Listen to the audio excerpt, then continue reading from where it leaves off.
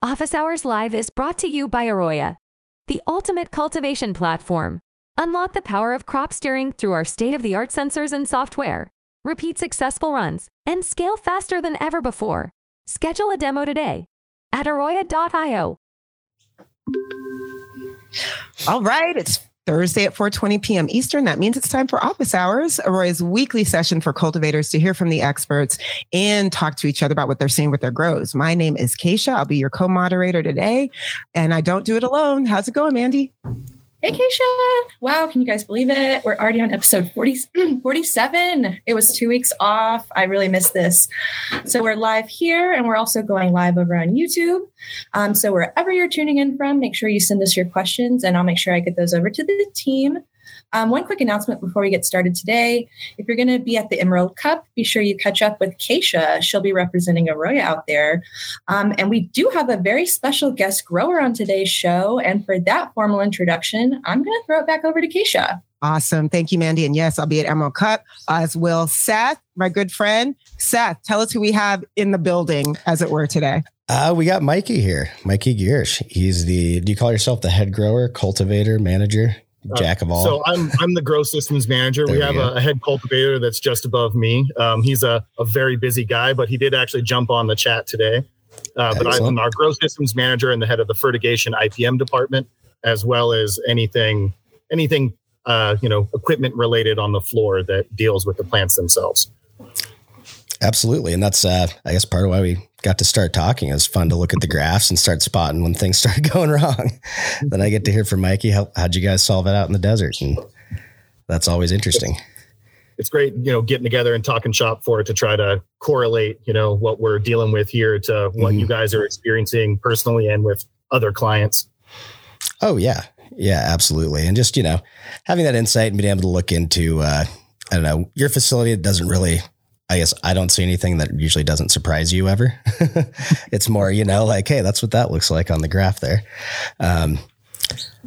But it's fun to solve those problems and see what's out there. I know you've spent a lot of time dialing your place, really getting it dialed in pretty tightly, especially considering, the temperature swings that you experience out in the desert there.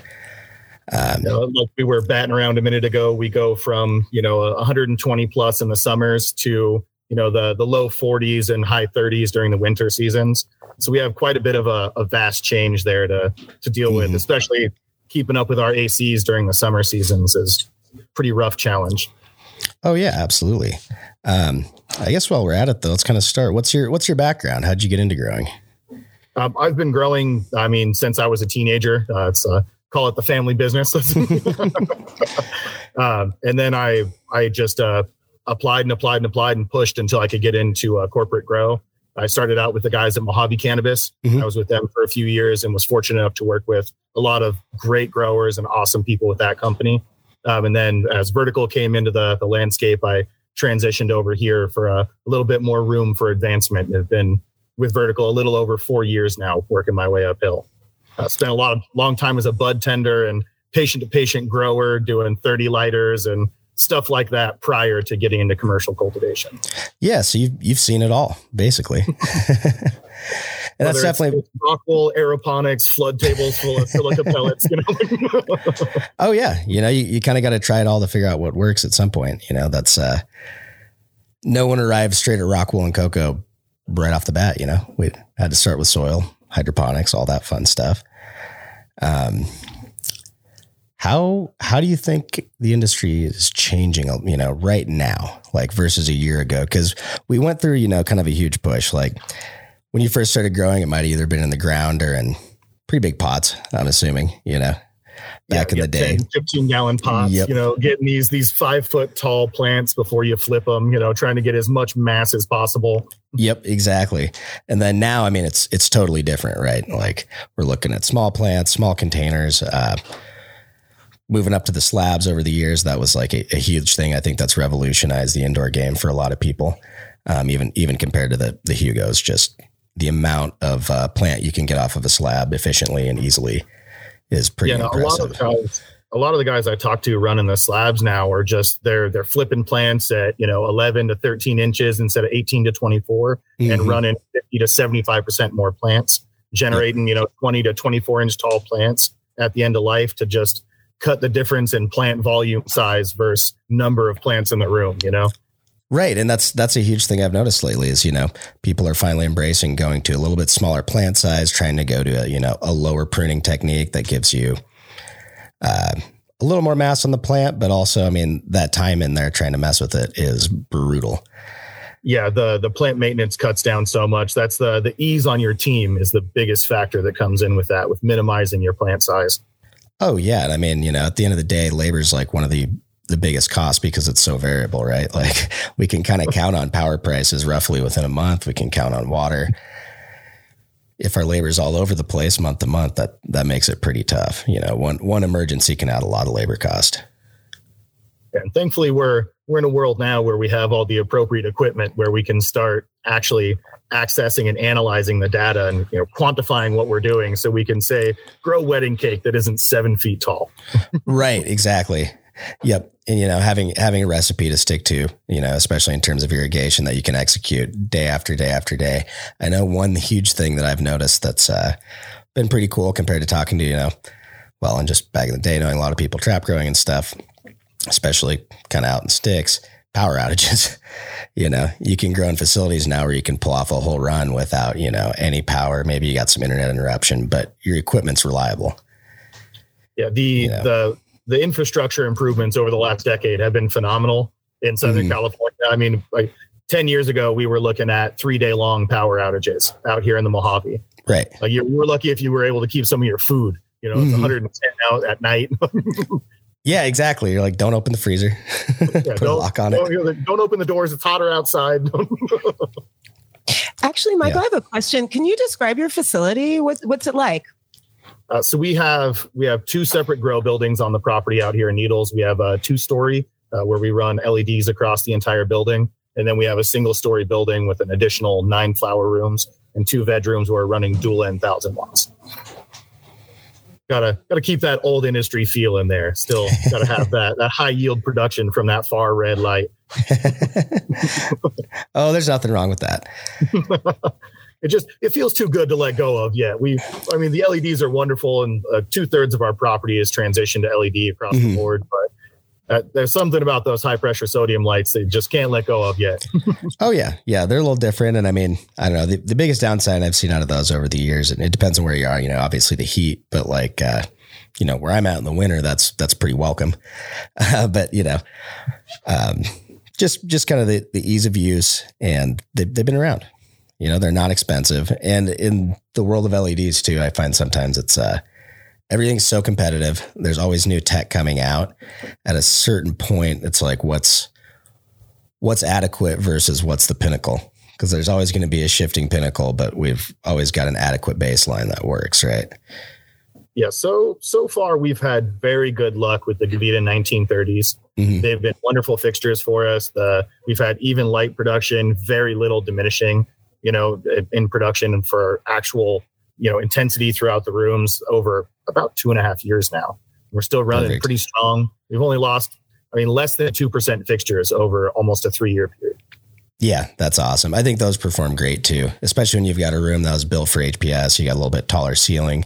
It's a better direct bolt in without, I don't know. That's always disappointing to see people switch over from 1,000 watt HPS to like a 700 watt LED. And they're like, oh, I got to lower my lights. And it's like, yeah, you're going to have to fine tune that now. That's just another thing. So there's definitely merit in using the old tech. Well, at least we're in a world now where people are more brushed up on what's happening with the lights. So you don't have, early on with LEDs, you had a lot of people purchasing like what they were being sold because there wasn't enough market data on the lights themselves yet. Mm-hmm. So you had a lot of companies producing like 315, 340 watt lights that they were guaranteeing commercial yields with. And a lot of companies got shot in the foot by that early on, buying those 340 watt lights and thinking they were just going to drop them down on top of the canopy and they'd be fine. They got, big veg plants instead. Flowers. Oh yeah. Well, and when you look back at it too, they kind of initially put some of those LEDs and even the T5 fixtures in like, gymnasiums and stuff, arenas, because they're replacing HID lighting for like sports arenas, and it looks pretty damn bright in there. It's still hard to look at a 350 watt light without glasses on. It's not good for you. But if you don't have the science behind it and have the actual data on what it's putting out, then you're not aware that it's still too little. Oh, absolutely. I mean, the same thing even goes for, some bigger greenhouse grows where you go and you look up and you're like, wow, the lights are like 14 feet up. Yeah, I get it. That's like where all my purlins are. That's where everything lines up. I can strap them up there and it's easy. But you might want to get a light meter and kind of dial it a little bit, And that one's a great rule of thumb for if you can just look up, your lights aren't bright enough. Yep, exactly. But, that's it's taken more and more science over the years to establish that. We kind of always knew like, hey, you get better production in warmer, brighter climates, right? But greenhouses came along not to be the most controlled indoor environment ever. They've always, until cannabis came along, basically, at least in the US, they've been built to be just enough.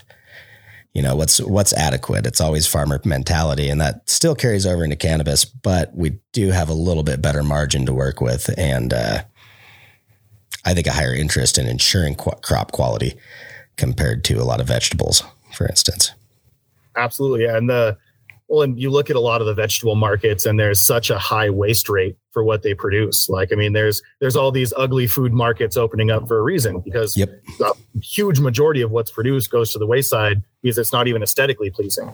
And then we can move past the amount of it that's just goes straight to the garbage because it's not actually adequate in style and fashion. Like its construction, its base form is inadequate in size and flavor and just overall fucking composition.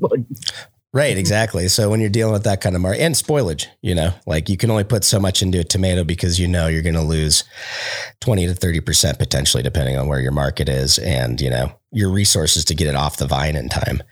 If you've got indeterminate tomatoes and you can't pay harvesters to go out every day, in mid to late summer, like, well, you're going to lose some tomatoes. That's how it goes. Well, that's been another wonderful thing working with guys like Josh that's on the call with us today and learning more about nutrient balances and getting to talk to the guys that have been in the industry, much longer than I have and being able to learn about their experiences and start quantifying what I'm dealing with based on what they're, providing for us. Being able to work with that information moving forward has really been a wonderful fucking thing. Oh yeah. Yeah. Having good resources and especially people that are, experienced in what you're actually growing specifically. Like with cannabis, there's so many over the years, there's been so many nutrient companies out there. And then there's so many, case specific situations. What's your water quality like? There's certain nutrient lines that like probably are going to be tough to run if you have poor quality or tough to inject. And there are a lot of different problems that can arise from that. Or, just like anytime you can talk to someone who's gone through it before, you don't have to make the same mistakes. That's what I value about meeting with a lot of the older guys. You laugh about irrigation system problems or, mainly irrigation system problems and water quality issues. You're like, wow, we've got enough background now to actually solve some of these issues. There's resources. We're past the world of water wands and octo bubblers. Oh yeah. Well, and just even injection systems, like if you look at the breadth of designs over like the last 10 years, that every year people are getting better and better. And it's, part of it's because that on a commercial scale, people hadn't been doing it with this small of an injection system indoors, like high volume outdoor, like say some big berry farms or produce farms in Southern California with these huge injection systems. When you've got a 6-inch pipe and a lot of water flowing through it, that's a little bit different mixing. With these smaller systems, it's taken years of people essentially finding all the weak spots. What is the best way to line your dosatrons up?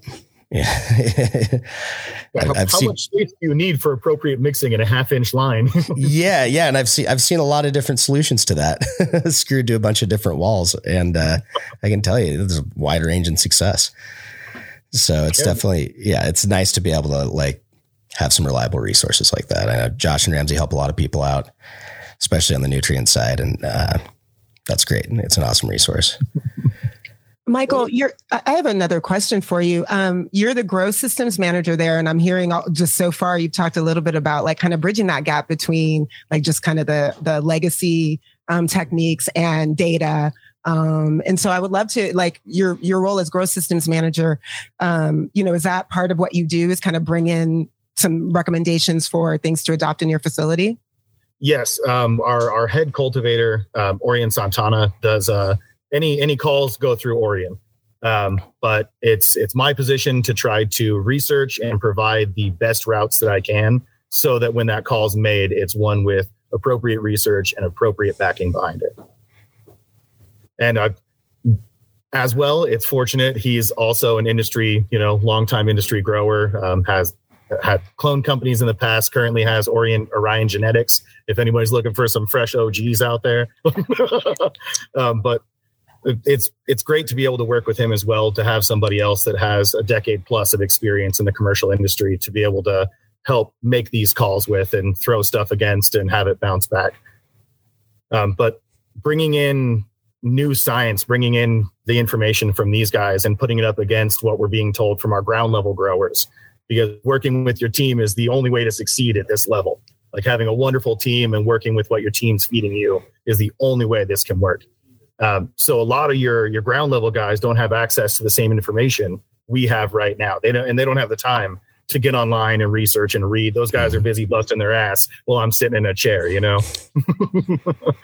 So it's about bridging that gap between the information we're being provided and working it into the old fashioned style of growing, trying to integrate the newer practices into what we've been doing that we know is successful, and then channeling that data back uphill through Seth and through Jason and trying to find a way to relate that to what other people are dealing with and create new programs to try to advance what we're doing. Yeah, absolutely. I mean, you guys get to do a lot of cost benefit analysis on things coming in. And then, having tools really allows you to analyze what you were doing before. And at the end of the day, I always like to tell people, it's half science, half art. The art part is you, the grower, knowing, it's not necessarily knowing the pulse or the feel of your plant, although a lot of people like to put it that way, but it's being able to look at it and tell if it's healthy. Is this plant responding to what I'm doing in a positive way or the way I want it to? And when we're talking indoor cultivation, there's so many individual factors that go into each grow space. Yep. We have 31 flower rooms here on property, and every one of them is a unique environment. Yep. So these guys ground level have to have a feel for every individual room and the plants of each strain in each room and how they're going to react to that unique environment. Yep. And I mean, a lot of it just comes down to problem solving on a daily basis. You walk in and go, hopefully you don't see any plants that look bad, but if you do, why? We have to fix it, no matter it's, years and years ago, teaching some people at the place I work that had just come on about calibrating. Like, okay, we got to calibrate our pH meter. We got to calibrate our EC meter. Like, why? Well, it gets off pretty quick. It doesn't take long to calibrate, guys. And if that's wrong, like we can chase our tail for a while, like, hey, or even as simple as, having a couple of different temperature sensors in your rooms. Yeah. You might have a hot spot that you don't know about, that's why you're crisping out. You're drying back 10% more in that area and don't realize it. Absolutely. Oh yeah. No, I've totally hung a dehu and then came in the next morning and been like, and we torched like 6 plants. That's cool, guys. But it was like, at least that one was an obvious one. If we had like made it harder to see that we're blowing a blow dryer at those 6 plants, we probably wouldn't have figured it out that quick. Because immediately it was shocking. It was like something must have gone horribly wrong, and it had. But if it wouldn't have been the person who put that dehu in the day before that walked in, I don't know. If I didn't, be like, oh shit, who knows? Well, that's a stopgap that comes up frequently in commercial cultivation now, because it's your ground level cultivators are far too busy with all the challenges that come with this industry to get in and do your maintenance these days. So you have maintenance guys, which is a wonderful thing that the industry's progressed to that point, that you can bring in talented individuals with that specific set of experience.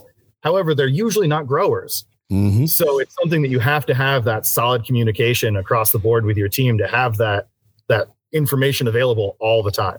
Yeah. Your growers need to know when a new dehome went up, Yep. Well, and, I think a big thing for a lot of growers, and especially their staff, is trust. Establishing like, hey, if something, looks bad, tell me. Don't Don't keep it a secret. Don't think anyone's going to be upset because a plant died or whatever. Like, no, we got to solve the problem. We need to be aware so that no one's operating on some premise that's false. I'd rather dump out 300 gallons of mixed nutrients and have you send a bad mix to a room. Oh, absolutely. Or, just every day of the week. In my experience, when you have like too complicated of a mix and you go away for the week and you come back and there's just a pile of powder in the bottom of the res. You're like, okay, so clearly we need to simplify. 6 parts is way too many for the weekend crew to mix, I guess. And it sucks that that's reality sometimes, but though that's that risk analysis, I guess. You're quantifying how much of a risk you want to take when you can simplify and make life easier sometimes. Joshua just posted a comment in the chat. Josh, I don't know if you want to unmute yourself and speak to it, but speaking to the importance of calibrating the CO2 sensor too. I'll just read it here. We find so many out there off by 500 plus ppm. Yeah, Josh, you want to go ahead and speak to it? Yeah, no, it was a comment when he was talking about calibrating sensors. It's that nobody ever thinks to calibrate the CO2 sensor. And we find those off so many times that it's pretty crazy. But I mean, if you think you're feeding, 1,000 parts per million, but you're actually giving toxic levels, those plants start looking really weird. Nobody knows why. There's so many times I've gone into facilities and like, yep, that's CO2. Yep. Or the other way around. 800 and they're actually giving 200 and the plants are just starving. Yep. But, you can play around with that to like intentionally affect transpiration rates, right? Like you can go towards the higher or the lower ends, depending on what your setup is for dehumidification. If you don't have enough, you go to the higher end to try to keep it down a little bit, vice versa. If you need to get a little more transpiration going, but you don't know what you're doing if your sensor's not accurate. Yeah, you're just chasing your tail, right? Exactly. That's one thing I see. Oh, go ahead, Mikey. I was to say, unfortunately, that's usually the piece of equipment people spend the least amount of money on in the grow. So it usually swings the quickest. Oh, absolutely. Especially like the cheapy Trollmaster ones and little wall mount. If you spent less than $1,000 on your CO2 sensor, expect to calibrate it weekly. Oh, yeah. Yeah. At least. And also just my favorite, I talked to some people a while back that, they had ended up buying like 15 of the Walmart hygrometers. Like you're just confusing yourself more, man. You're plus or minus like 5%. Like throw that little white square thing away. The more you buy, the less you should even trust those. And that's, I did this for a living. I spent $5,000 on a good quality temperature humidity CO2 handheld. And I mean, if you do it for a living, there's no point in playing around with little $20 devices. Like just pony it up, get the run with it. Yeah. And that's the pH sensor or pH meters are one of the other conversations I have with people. Sometimes they're like, I don't want to spend $2,000 to $3,000 on a bench top. And I'm like, I'm not saying you have to, but if you want to be real accurate, this is where that's kind of where we're starting the conversation, and it goes up from there. And you do have to calibrate those more than your cheap one says to calibrate it. But if you want accurate results, that's the reality of what it takes. Yeah. We got a question here in the chat from Big Cypher asking, can you recommend a CO2 test product for calibration purposes? I'm going to actually refer to Josh.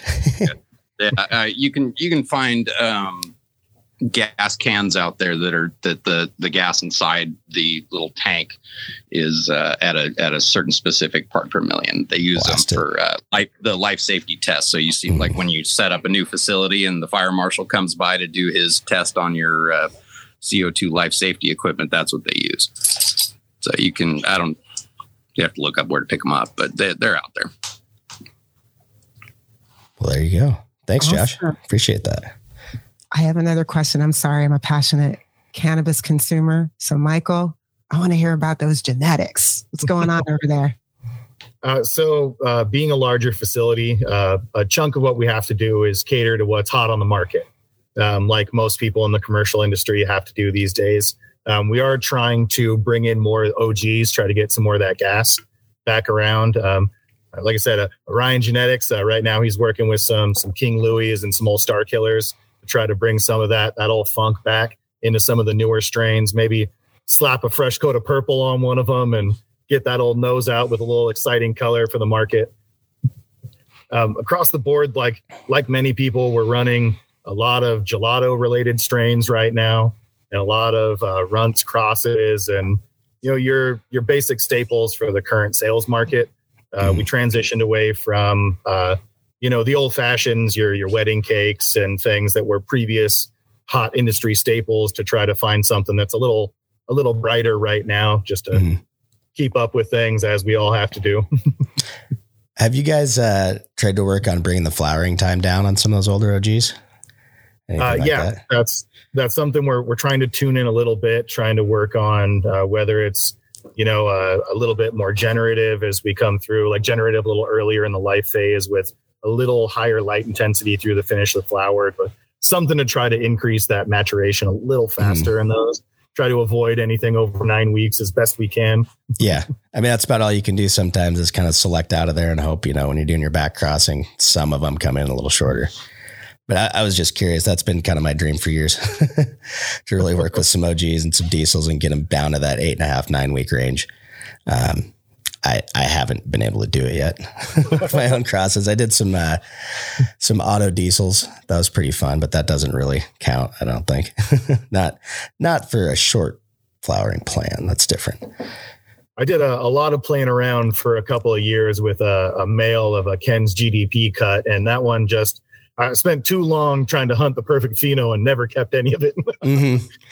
Yeah. And that's what happens. I mean, that's one sad thing about, the way cannabis genetics work. You can go the traditional route with plant breeding, really, really work on some lineages, or, there's a lot to be said about, synthetic breeding, basically open pollination in a room for a few cycles and see what you get. It might be messy on the paperwork, but you can get some really cool results out of it. So, I guess it has a lot in common with apple breeding, but I always think that's fun. Pheno hunting's a blast. I would love to be in a situation. I loved working at a plant breeding company. I bred peas. Not quite as exciting as cannabis, but still exciting. You're trying to bring out the terp in those peas, man. Get exactly. Dude, purple flowers, man. That's what we're looking for all the time. Well, so Mikey, when you're shooting for these desired characteristics, like what are the considerations from a data standpoint? What is the kind of stuff that you're looking for, your team is looking for on a day-to-day basis to make sure that you're moving in the right direction? So for commercial, anything we try to run commercially, we want to look for something that's going to give us a couple of key standpoints.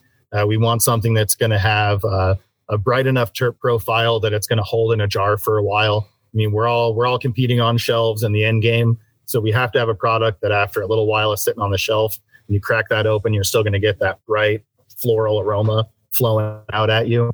And a lot of these wonderful strains we've been running for a long time are only good from your trapper because you got it 6 weeks after harvest at best. And with the current cannabis industry, it just doesn't work out that's how quick that flower gets to the consumer. It typically takes, 3 months is a very short period of time in the current industry for your product to hit a shelf. And more likely you're looking at 6 months. So we need something that's going to have a bright enough terp profile and a strong enough terp profile to hold through that period of time. And then something with a well enough consistency in the bud structure and in our overall flavor for the smoke that the consumer is going to want to come back and grab another one. So, I mean, like I said, a lot of gelatos. It's a wonderful base strain. It's got a real bright floral, fruity terp profile, a little bit of purple, frosty as hell. I can comment too, Kaisha, and say anything that makes it to the point of going through that QA test. It's probably looked pretty reasonable on the graph if they've had a sensor in it. If they've blown it up to the point where they're trialing it, I know that's a consideration they're looking at as well. Like, is this a plant that's reasonable to grow, or are we breaking our butt to just keep it alive here? There are some finicky plants that you're pheno hunting just do not work in your facility like they can if you can run that whole room at that pheno. But yeah, and fortunately, having the number of flower rooms we are able to monocrop most of our rooms. Yeah, that's awesome. However, it's still it is the trick, like you said, of finding the best strains to produce enough volume and still hit those other standpoints for you. Like it has to have all the tick factors for the consumer, but it still has to produce a volume to make the corporate office happy. We still have to make money and keep the lights on, right? Like, oh yeah, everybody wants go home with a little money at the end of the day. Oh, absolutely. I've grown some strains that I personally love to smoke that are semi-dwarfs, or at least the phenos that I ran into, and that don't work on a commercial basis. Why? Because you veg them for 5 weeks and they still don't get very big. They're just a semi-dwarf plant. They won't get big, so they're not really worth it.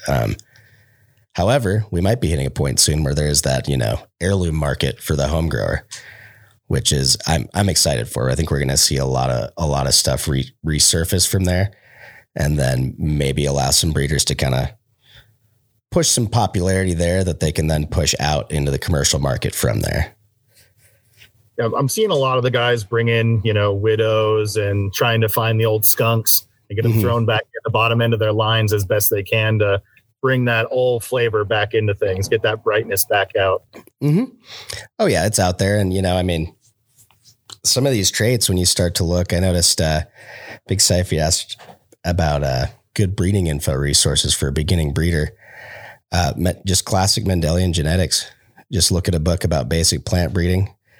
Go back to Gregor Mendel. It's pretty simple, and take it from there. And then when you study it more, you'll learn about, things like genetic recombination and, gene linkage, things like that. Where does it actually apply to you as a breeder? It's learning about those statistics and trying to figure out, okay, can I predict based on the lineage I'm looking at, will I be able to predictably make a cross? And if I make that cross, will the trait, excuse me, try not to sneeze, will the trait I'm looking for be 1 in 10, 1 in 20, 1 in 240, 1 in 10,000, and that's where things are starting to get super exciting for cannabis, I think, is we're working towards being able to search for those 1 in 10,000 phenos, like actually do a synthetic out to F4 and say, all right, we're doing a 10,000 seed run here. Hopefully we got one of the perfect expression that we're looking for. Money's making that hard for people right now, but we're getting there. I think you give it another 5-10 years and there's going to be a better legal structure for breeders, especially if we get some federal legalization, better legal structure for breeders to actually, create IP and protect it in a more real way. Right now, like with licensing agreements, you can do a little bit, but at the end of the day, we need Supreme Court backing to finalize those property rights. Well, and with the way that the market's going for large scale cultivation right now, I think we're pretty quickly here in the next couple of years going to see a transition where we have our, your Budweisers of cannabis and your microbrews of cannabis. Oh yeah. You're going to have your small, garage style grows that are producing your microbrew cannabis that's coming out at a boutique quality level. And then we're going to have a lot of mass scale corporate cannabis that's competing with each other for, the middle or the low end of that boutique scale. Yeah. One thing I do think it's going to be interesting though, at least that I see on the genetics side, is when we're talking about, breweries, for instance, a lot of those breweries, big and small, depending on, if they're brewing, obviously you got your Coors, your Budweiser or whatever, that's, they're brewing like just lagers and super cheap ingredients. But then you've got a lot of mid-range when, Sierra Nevada, Dogfish Head, like all these nationwide Sam Adams microbrews that are, not so micro anymore. What we're going to see, I think, in genetics is some breeders are going to lean more boutique, but at the same time, the same qualities are good for both types of producer. So like, if you've got a plant that's, I'm trying to remember the name of it. It evades me right now, but there's one strain I used to grow that was just incredibly mold resistant. Well, that's good for everyone, not just, big producers, not just boutique guys. Like there's some great boutique growers I know that struggle with HVAC issues for a variety of reasons, and sometimes it's not just money being able to put in. It's like, oh, the building you own is 100 years old and it's got limitations. You're putting caulk in between the bricks and stuff. Like, There was one genetic called, I think it was called Slimer. We tried to give it mold. Could not. The thing just would not mold. It was popular down in that Salinas, Watsonville area for a little bit.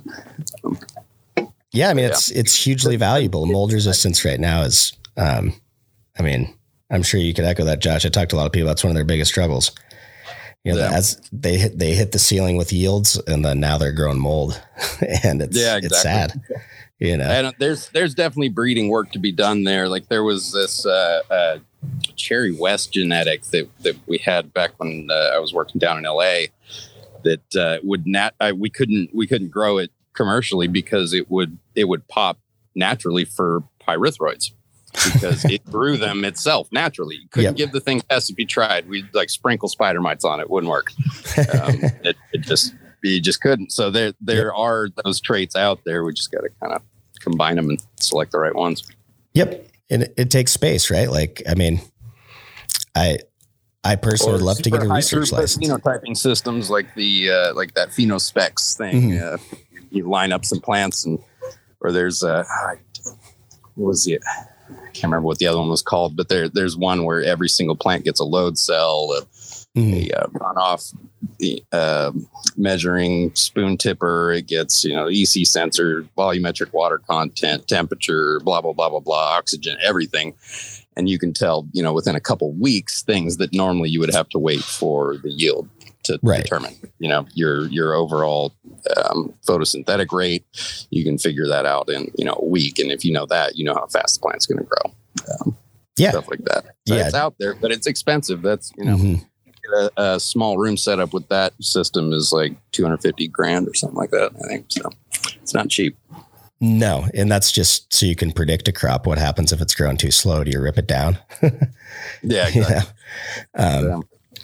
One thing I think that's going to be interesting, Phylos, they kind of tried to start it with their cannabis genome network or map that they're doing.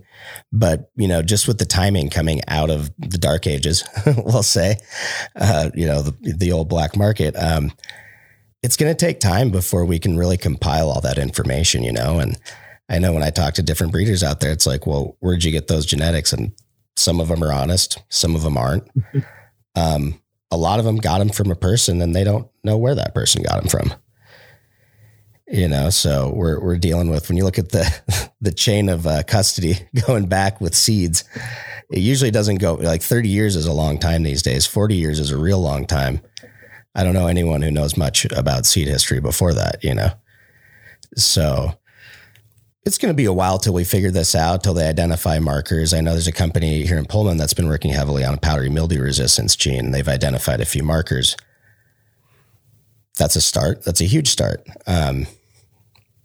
They probably need to get access to thousands more samples and hopefully identify those same genes in other cultivars or varieties and figure out, okay, where can we actually source some of these resistances and have, source material that we like to work with, not just say this one plant that is pretty marginal on the terps, but it never molds. Like that's maybe not the best breeding stock always. Not the best marketing strategy, right? Right. And it's just hard. Like, even with the amount of F1 hybrids out there, there's definitely been plenty of times on a pheno hunt, we pop seeds. Hey, this one's supposed to be mold resistant. Well, I'm sure one of these phenos is, but how many test grows do we have to do? How much do we have to blow up these 20 seeds and also have all these different phenos? So now we're putting most of it to oil. Like it gets to be an expensive process trying to identify that stuff. It's all about playing that long game. Michael, I have one more question for you. And then if you and Seth are down to answer some of the live questions we came in, we'd love to hear your feedback. But, you got into cannabis as a teenager. You're doing it at Vertical. We're in California. It's been a wild couple of years. 2022 has been crazy. Just like wondering what any advice you'd want to share with the folks out there just to kind of keep them hanging on and hang in there and looking forward to the future. Just keep pushing forward, man. It's all we can do in this industry is just keep pushing forward. And you have to weather the storm right now and trust that there's enough of us that care about the industry moving forward in a quality way with good product and appeasing the consumers as patients, because that's where it all starts is, flower medicine, man, trying to keep people moving forward in a healthy way, even if that's mental health and you're just trying to chill out, like that's still a necessity. And that's a little better for your body than booze, in my opinion, Oh, absolutely. Yes. There's enough of us pushing to keep this a quality industry and to stay away from the, your base corporate standards that a lot of the other industries have fallen victim to, where it's about higher production and lower quality at all costs, Yeah, I'd like to echo that. I do a fair bit of work in Canada, and that's what we've seen up there. Canada obviously has a much smaller population than like even California, but they had when they legalized, it was federal, so all the provinces got it. Well, green explosion, a bunch of these big commercial operations did not put out quality. They went for quantity, market got flooded. And now you've got, $20 to $40 million facilities that are being sold for, 10% on the dollar, basically, because they put all this investment in, but were not able to turn a profit as a company really in the first few years. And we're a bigger economy. We're having a slower rollout. So like that's going to happen over and over in different states as time moves on, especially because we're probably a ways away from interstate commerce. We're not going to enjoy the same luxuries that winemakers enjoy for a while. But I think as the market gets educated in the U.S., we're seeing a turnover back more towards quality, especially, you're always going to have your Budweisers, your Coors of the weed world. That's going to exist for sure. But I think it's also, especially because there is the whole medicinal aspect to it, there is a bigger demand for quality cannabis than there is compared to, say, the beer market. That's just kind of my opinion, I guess. Maybe there's some numbers out there that'll prove me wrong. But even when we look at, the Midwest, for instance, where I come from, people there now are way more educated than they were 15 years ago, in terms of like anything about cannabis, what are quality indicators? What are they looking for? The whole culture is changing. So I think we're, like you said, to keep moving forward, as long as you stay in it and you've got the right attitude. And also, this business attracts entrepreneurs. If you are an entrepreneur, you got to put a lot of efforts in a certain place in order to be successful. And right now, as long as you make sure your business plan is good and your cost per pound of production is low enough that you're going to be able to survive, that's what's important. Just be realistic about it. Gone are the old days of getting super rich real quick off of cannabis. It's farming at its core. Well, the longer we have legalization, the more people we have getting a broader experience with products. So we have people smoking, the terpless purple wave, right? Like stuff that has great jar appeal, but once you crack it open, there's no nose on it. Its structure is not that great. It's there just to look good behind the glass. Yep. And you have a lot of consumers that start with that stuff. Those are your cheap 8s and cheap grams to pick up. Maybe it's a pre-ground ounce. Who knows how you grabbed it first. Yep. But the longer you spend in the industry, you're hanging out with your friends, you start smoking a little better product. If you're interested in continuing using that product, you're going to start looking for better versions of it. Few people are going to stick with the cheapest, worst version of what they find. And the more consumers we have gaining more experience, the more consumers we have pushing for better product. Absolutely. Michael, you literally just explained my trajectory into the cannabis industry. It's like, were you there? That's so great. We all started with Mexican red hair pressed into a brick. Yeah, I was going to say, you got to break up a pound of the hacksaw. You're like, is that a rock? I'm like, I'll smoke it though. No, that's. You guys, I'm in Texas. It's still too real for me. So come on, it's too soon.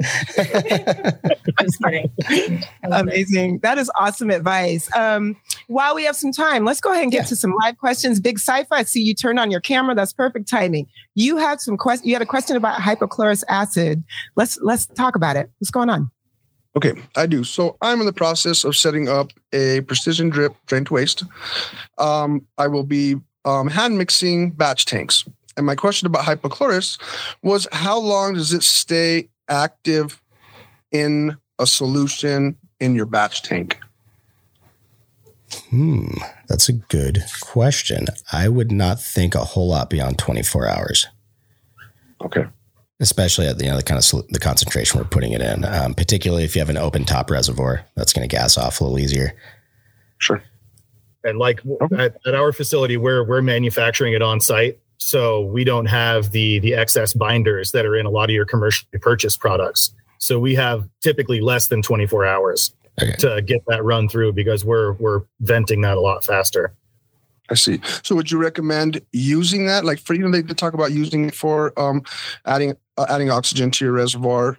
It kind of doesn't seem like it's really worth it if it's only going to be there for 24 hours. Or would you recommend mixing a fresh batch tank every 24 hours? So in most big commercial applications, you're going to be mixing that fresh batch tank every day for that room. And that's part of where it comes in. You're mixing that hypochlorous in, and then you're doing your bulk of your feeding in the morning. So like if I go in at 7 a.m., I'm going to be feeding at 10. I'm going to mix that tank up starting at 7:30. I'm going to have it fully mixed by about 8:30. Have that hypochlorous in there. That's going to kick on an hour and a half later. Most of my irrigation water is going to be in the morning for my P1, or I can do it off of that tank if I want to. And then it's not going to be as effective the rest of the day. But the point is I get that hypochlorous flush at least once a day. If you're not going to be, if in your situation that res is going to last several days, you might not need to add it every day. Add it that once, make sure you run it. I would not be concerned with it. Like the point of it is to sterilize, right? So if you've got a closed top reservoir, you add it in there when you make your reservoir, then there's nothing alive in there, right? As long as you keep it sealed, you're good. Putting it through the drip lines, if you're using a good, clean salt product and not shoving a bunch of carbohydrates or sugars through drippers like you shouldn't be anyways, then there's not really anything, as long as the tank was made right and you don't have a bunch of chemicals reacting with each other, there shouldn't be anything to clog drippers with. So I don't think it needs to be run as a continuous feed in most batch tank setups. Fantastic. That is awesome clarification. I will be using Athena Pro also. Cool. So, and no extras. Perfect. Why? No, I'm just kidding. Here's the other thing. Well, I know why Josh is asking. We are a small startup, and Athena is super easy. So we're I get you. A lot of people use it. It's a decent product. I'm just going to take my hat off because I have my own.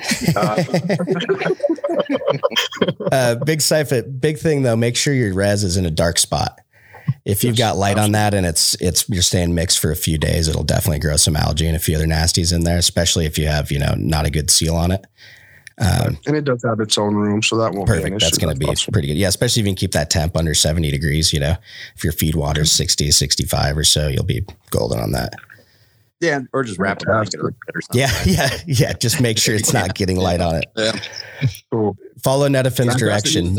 No surface water feeds. PVC in underneath lights or anywhere there that you can't have light. That white PVC is not opaque, and algae will grow inside it.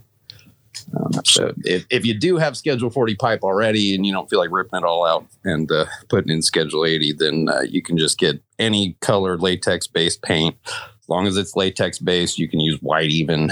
Just paint that pipe. It'll block the light. Right. And I did go Schedule 80, so that is good. Sweet. Ah, perfect. There you go. Thank you, guys. That's why we run the hypochlorous acid daily in our drip lines, is to avoid the buildup of biofilm in our white PVC lines. Yep. Okay. Yep. Perfect. If you got white, it's tough, but painting that would be something I'd put on the to-do list for sure. Yep, that's a great idea, Josh. I like it. Thank you much, guys. I always appreciate your help. A lot of farmers out there in regular ag went with the cheap, not even Schedule 40, but IPS 120 or something like that, 125, and we'd get all kinds of calls when I worked at Netafin. My drippers are clogged. Your guys' drippers suck. And you go out there. Yep, they got an algae farm in their pipe. So yeah, it's all over. Yep. Well, and if you have any light in there, we got a hot nutrient soup out there. Light and contamination are enemies. Especially if you're growing cannabis and you have kind of a higher phosphorus level, those algal blooms hurt in rivers and whatnot. But, the higher your phosphorus load is, the faster that algae grows. Yep, exactly. Oh my gosh, amazing. Big Cypher, thank you for that question. But also, we legit have 3 experts on today. Ryan logged in. I don't know if we can say we have 4 experts. I don't know if Ryan wants to say anything today. But Mandy, I know we've got some questions in our YouTube. We want to get those taken care of today. I'm going to throw it over to you. Oh, yeah. It's been pretty hot over on YouTube. So I'm going to hop into these. Dr. J303 wrote in, I don't keep mothers, so I have to veg for 6 weeks. How can I slow their growth to control height? Lower temps, less intense light's probably going to make them stretch. But if he's going from seed, is what I presume he's saying, if he has to do a 6-week veg, or are you cutting off your last round before you flip them? Is that where we're at with it? Well, let's see if they read in with a little bit more context. But we did have a couple other questions, and I'll go ahead and move on to those. Air expansion paragliding wrote in, hi, I'd love to talk about CO2. Their first question, is it beneficial to exhaust CO2 out of a room during the dark cycle in flower? I don't find a huge necessity to do that. I mean, if the plant's not using it and you have a sealed room, it's going to stay in there. It's obviously not going to use as much CO2 at night because we don't have photosynthesis happening, but I don't really see a point in wasting it. As a greenhouse grower, I would have loved to have been able to not exhaust CO2. So I could be fairly biased in that. Yeah. If it gets to the extreme, you can have problems just with the, when the lights first fire up, they may just keep their stomata closed entirely if that CO2 gets to toxic levels after they've woken up. So it depends. If you're over 3,000, sure, bank it out. If you're, if it's getting up to 1,500, 1,800, don't worry about it. Yeah, that goes back to calibrate your sensors, right, Josh? Oh, 100%. Absolutely. We are hitting a point in time where hopefully you can direct inject CO2 and not use burners. I've definitely seen my fair share of problems with burners and them going a little wild. Oh yeah. Not burning the gas right. Exactly.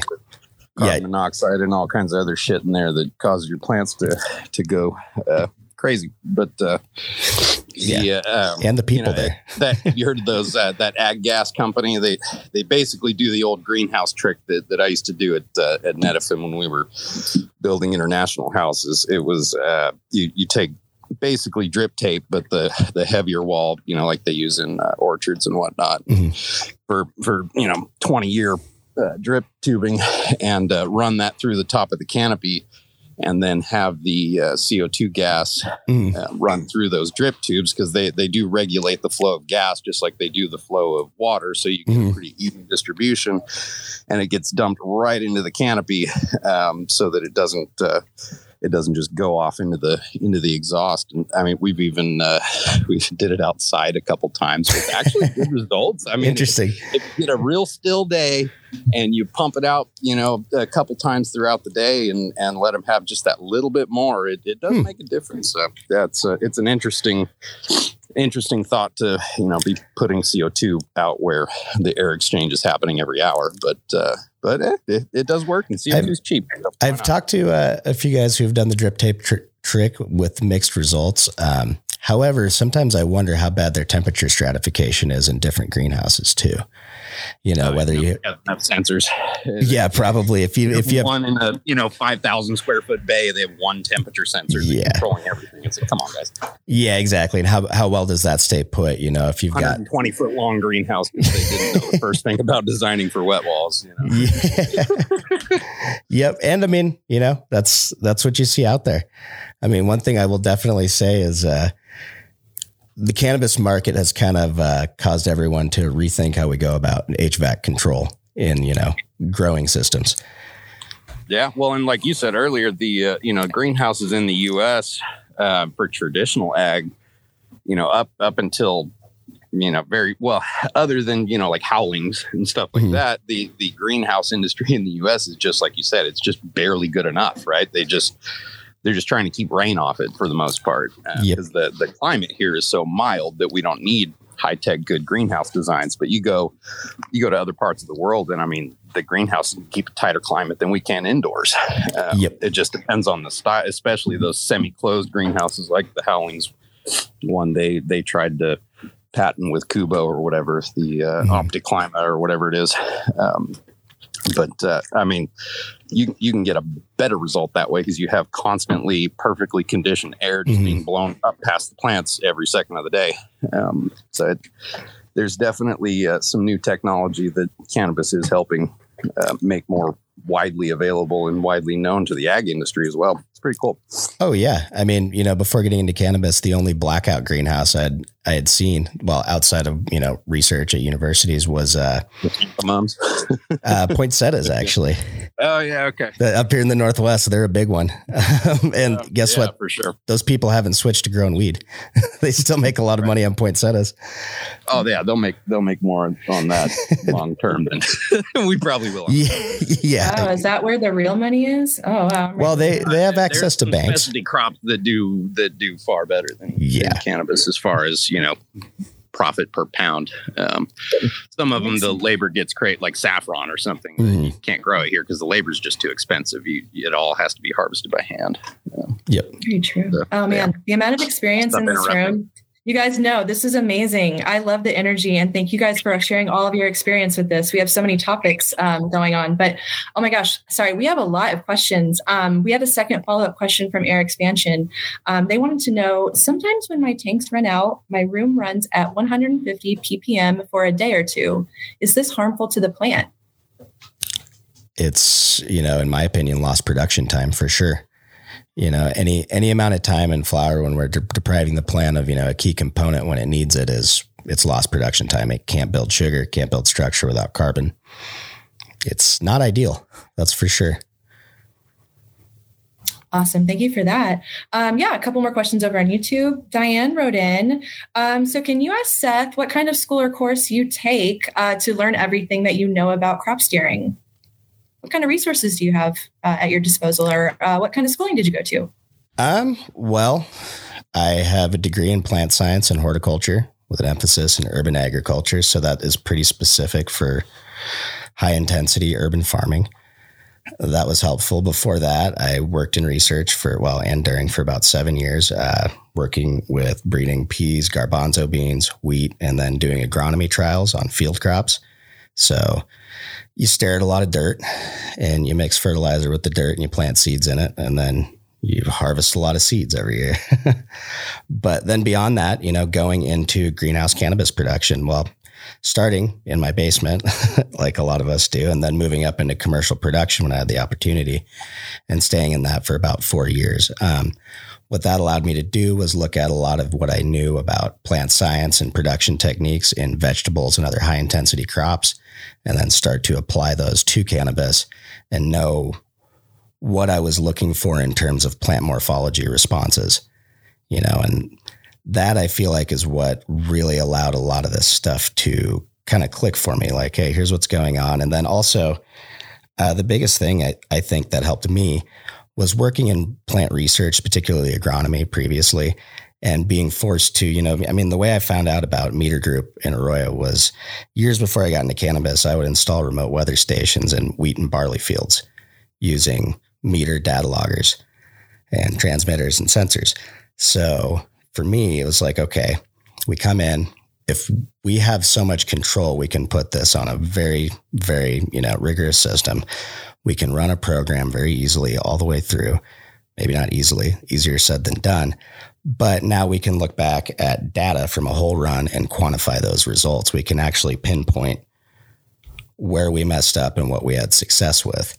And that was something when I first came into the cannabis industry, I found, at least with the people I was working with, the tendency was to be reactive because we're always stressed about that next, the sale of this crop, basically. Everyone wants to fix, like, oh, something's wrong. We got to fix it. We got to fix it. We got to fix it. And learning to step back, do good crop registration, collect as much data, and look at a whole run, I think is what really got me here. And then everything else kind of follows. You start noticing all kinds of small, different details. And that's about it. You can have the education, but you've also got to have the experience. Again, it's half science and half art. So you've got to study and you've got to apply. Awesome. Thank you for that. Diane also had a follow-up question. Can you give me more information about PGR? And is it going to pass cannabis lab tests? What do you think about that? I don't know, Mikey. I don't think anyone tests for PGRs that I've really seen out there. I don't. As far as I'm aware, California is one of the most strict markets. What do they test for specifically? Do you know? Well, like Paclo or something, like, the ones that everybody knows about, the phosphoload, shit like that. Yeah. I mean, I've seen people use the chlormequat chloride, which was a portion of what was in that phosphoload. That plus Paclo was basically what it was.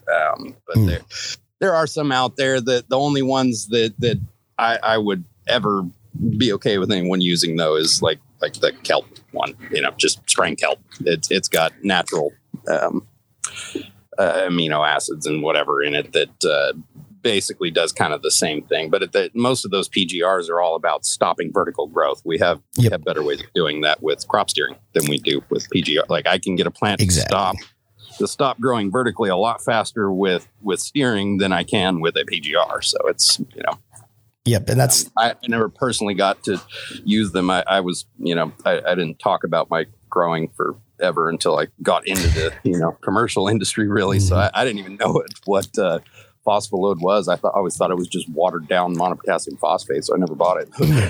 Yeah. But, so I never got to really see like what, how fast it does stop that stretch. But I have to imagine if I can get it to slow down to, less than an inch every couple of days, then that's pretty good. Yeah. And, when we talk about applying those, my big experience with PGRs has been in tissue culture, actually. And one thing about it, that's different. One thing about it, though, when you apply any of those to the surface of a plant, especially a more mature plant, infiltration of those hormones or PGRs into the plant is actually pretty slow. So it's like foliar applications. Can we get some things on in a foliar application? Yes. Is it as effective as through the roots? No. And with those sprayed on PGRs, you're affecting those surface cells, but to actually get them to penetrate and slow down stretch, like Josh said, you're going to be way more effective through crop steering and modulating what the plant's doing that way, because that is affecting that PGR condition. Yeah. We can affect those hormones, other ways without using chemicals that are actually usually more effective. Exactly. Kind of the whole PGR thing. People think it's like a magic chemical you throw on there and it's going to make everything better, but usually it turns your product dog shit anyways. So it's kind of you don't really want to. And if we can use steering to get the plant to do what we want while still maintaining the best quality possible and keeping it clean and not giving anybody cancer, might as well, right? Exactly. And, it even comes down to like if we're trying to control powdery mildew or botrytis by some late flower spray. Anytime I put any kind of spray on, especially if it's got an oil, an enzyme, anything else, I might have a surfactant, some other sort of dispersal agent. I'm spraying quite a few things on that I probably don't need people smoking. Exactly. I don't spray anything after week 3, week 4-ish. Right. Just don't do it. I love the argument. What if it's peppermint oil? It's like, you want that on your weed? It's still Christmas bud. Yeah. I'm trying to smoke peppermint. Exactly. You guys, I'm so glad that growers out there care about this stuff these days, because in the past it hasn't been so much. So yeah, we still had some. I like to smoke my own. You kind of have to. I can only imagine. So I'm not going to make anybody else do it. Exactly. You have high standards for a reason. So we had a couple more questions over on YouTube. Kevin wants to know, what would you do differently to try to have bud sides pop in early flower? I'm on day 22. VPD is at 1.3, 5 to 6 EC, 5.8 pH light is at 60%. And it says 345 watts or 645 watts. 8 inches away, hard drybacks, but only one plant out of 17 are showing. Do you have any advice? Turn those lights up. Yeah, I was going to say. Turn the lights up. Get it? No, there's really, the dimming thing is a big, I don't know why so many people are so stuck on it. I mean, other than the fact that a lot of people took plants out of bedrooms that had 250 micromoles and a perfectly warm and moist environment, and then stick them in a flower room that's dry and hot and, quadruple the light intensity. The light intensity in itself wouldn't do anything, right? Like the plants turn their chloroplasts on edge. They let the light penetrate a little deeper. You get a little more light out of it, and there's no negative response. That's the short-term response. The long-term, within the next few days, the plant starts growing smaller and fewer leaves because it doesn't need as many to provide the energy it needs for the flowers. So you actually reduce a lot of your labor. You're not going to have to pull off as many leaves. You're not going to have giant leaves shading your buds. And if you leave that plant untopped, that naturally open structure of the plantlets is much light down in there as you need. We take like maybe 5 leaves off each plant, if that, during the, right after stretch. And then we don't touch them again until harvest, basically. But if you have these low light levels on it, you're going to have slow metabolism, you're going to have slow growth, you're going to have stretchy growth, and you're not going to get a lot of bud sites because the plant doesn't have the energy for it. Turning the lights up would definitely help. And, don't worry about it causing them to get too big, because typically when, if you have low light intensity, starting out, say we start out 2 plants, same height, you put one under low light intensity, it's going to stretch up super far looking for that light. You're going to have a bunch of giant leaves because it's trying to capture as much radiation as it can. If you put, the other plant under, twice the light intensity, it's going to grow half as many leaves. It's going to grow more bud sites because it has the energy to, even with those fewer leaves. And you're not going to have as much shade going on, and you're not going to have as much stretching. You'll also, keep the top cola down, because it's closer to that light intensity, and the side branches will reach to catch up, and then you wind up with that kind of menorah shape people are going for anyways with the topping, but without having to touch your plants. And every time you touch your plants, that's another possible vector for disease and pests. So that in lettuce they count the touches, and if you go over 2 touches per head of lettuce, they know you don't make any money. So they want to make sure that they only touch that head of lettuce one time. And it kind of similar in cannabis. If you count your touches, you're getting a very good analogy for what your labor bill is going to be. So if you know that we only touch it, once going from flower or from veg to flower, we'll do a little bottom cleanup, get the little shit off the very bottom of the main stalk, and then don't touch them again until put the trellis out that first day. Don't touch them again until they've done stretch. When you go in the room, just peek your head in, look around, make sure everything's okay. Don't, if you're going into the crop and reaching in and, doing stuff unnecessarily, then you're just increasing your chances of bringing bugs in, basically. A long-winded answer. I don't even remember what the original question was. But no, that's okay. But you reminded me of something, Josh, since we were talking about the PGRs. That light intensity actually is huge in stopping stretch. If you can harden off your plants, basically take them from clone and really ramp that light up so you're matching DLI when you go into flower, hugely important. Another factor there, light, it destroys auxin. That's why phototropism works. So when you have your apically dominant bud, that produces the most auxin out of any of those buds or any of those branches on the plant. If that's light is blasting it, that's actually slowing down that auxin production. When you're spraying to try to slow down, stretch, you're usually spraying a higher cytokinin concentration, which is antagonistic to auxin. So you're slowing down that auxin action. So right back to that, there's no reason, if you're using those sprays, there's a weakness in your system, or you might be trying to grow a freak genetic that's not good to grow. Those do exist. Yeah, they definitely do. And you can get ones that, we may personally love the smoke of it, and it may be really nice, but it doesn't yield shit. And it takes 9 weeks to get there, or 12 weeks to get there. That's a hobby strain then. Don't grow it don't grow it at a commercial facility, grow it for yourself. I love sour diesel, but it just doesn't have enough structure and nobody wants to buy it. It takes 10 and a half fucking weeks. Right. Yep. Exactly. That's one of those, keep it for yourself. But, as far as the commercial market's concerned, until people are willing to pay a little bit more for these strains that take a little longer, then, they just don't get them. Well, and one thing I've seen, guys, that I try to encourage people to do, there's a few companies up here in Washington that I know that'll do a 10 or 11 week run. They just do 1 or 2 a year, do a limited drop, and plan their marketing to try to help them out with that, and put it back to back with one of those, very few 56 dayers or something like that. Yeah. Yep. Just, have fun with it. With that. So you have your 10 weeker plus your, exactly 8 weeker, and you can, you average out at 9 and you can still keep your total number of harvests you want. Yeah. There's this whole hype world out there that I know, as a cultivator, I never really cared about. I was never really big into the Instagram world or any of that. And I probably should have been and should be more, but marketing. I'm right there with you. The only reason I got one was because Ramsey made me. I know you're not into it. If you're gonna be in this industry, you kind of have to have one. Otherwise, nobody. Yep. know who the fuck anything is or what you're doing. Or Exactly. Okay, fine. I will say though, something that we've had to do with the LEDs out here in the Mojave, if it's if your lights are turned down for a heat issue, because that's something we deal with out here in the Mojave. You might have to cut 10-20% off your light intensity to get your heat down to a reasonable level and keep you from pumping out boof, you know? Yeah. There's always those emergency scenarios where, you know, an AC goes down, so you got to turn down the lights temporarily. But the key is to make it as temporary as you can, right? Like if you're having that situation every single summer, then it may be time to look at your AC load and maybe add another 5-ton or something, you know, just to make up for that little difference. Even if it doesn't run for, you know, half the year or whatever, at least during the summer, you know that you can keep your crop consistency where it's at. Because eventually, you know, when there's enough of this shit out there where, you know, everybody's, you know, starting to figure out where their little hole in the market is, what genetics they sell the best, you know, where their market is,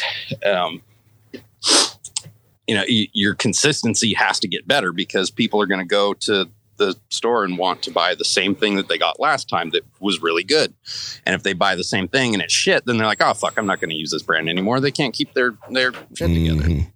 So that kind of like, you know, you can go to Belgium and buy McDonald's and it's the same shit. That kind of consistency is what I think will help a lot of people establish and maintain a brand, even without having to go into this hype, you know, let's replace our genetics every 2 weeks thing. You know, I think something to be said for dialing in a genetic really well and being able to produce that to a quality where people are like, I really like this genetic, and the only person that produces it really good and consistently is this company, so that's where I buy that genetic. Just random thoughts. I need to stop talking. Oh, this is great. This is the future of cannabis. It's super exciting. Oh my gosh. But you guys, we blew through an entire hour and we still have questions. So we're going to have to save the rest for next time. So yeah, great discussion, everyone. Oh my gosh, Josh, come back on the show. Michael, please come back. Orion, please come back. We could take one more. You want Josh is on a roll. Let's go. I'm bored right now. You want yeah, we do have one more. So yeah, this one's about leaf temperature. So Diane wrote in, how can I make my leaf temperature be lower than my room temperature by lowering relative humidity? I wonder why my room temperature is 85 degrees and my leaf is 83. Is there any way I can cool them off? It should always be lower than your air temperature, right? Like if your plant is transpiring, then it's letting water vapor out of that leaf, right? Which cools it.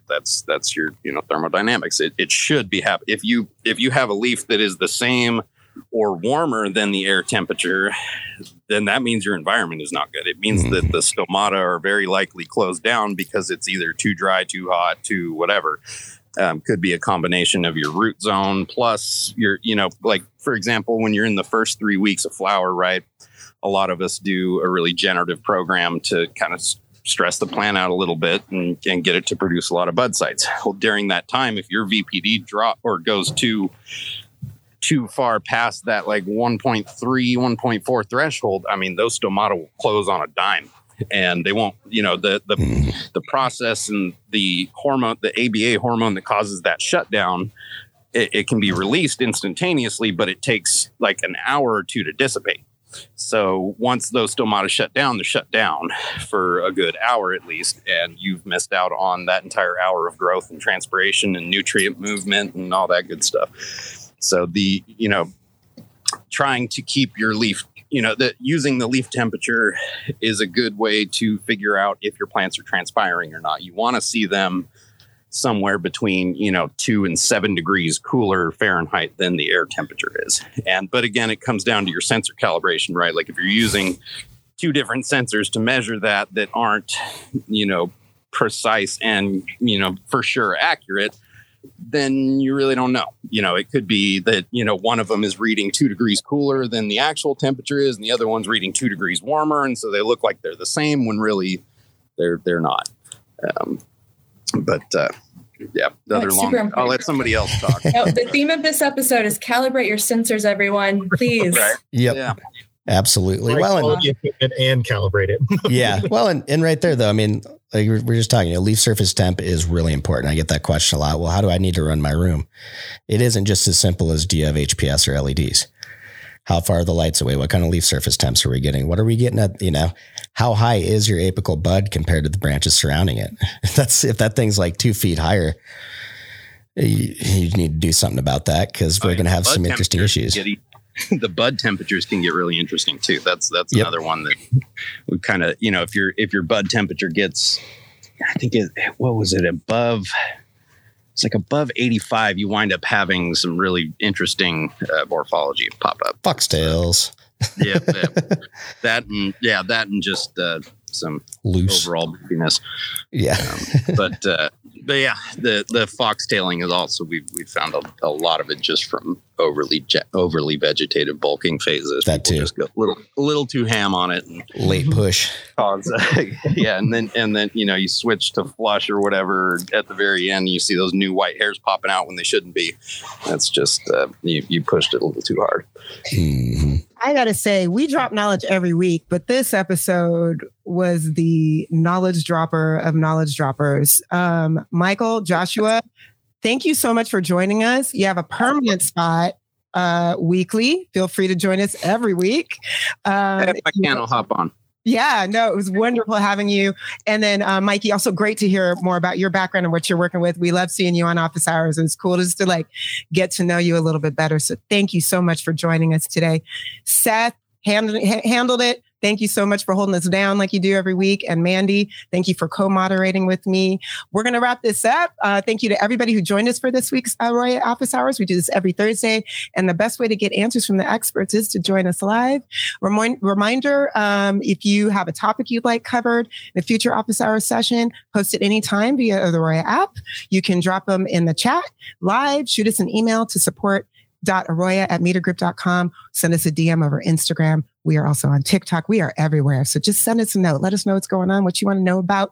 We record every session. We'll email everybody in attendance a link to the video from today. It'll also be on the Arroya YouTube channel. Like, subscribe, and share while you're there. And if you find these conversations helpful, please do spread the word. Thank you all so much. We'll see you next week.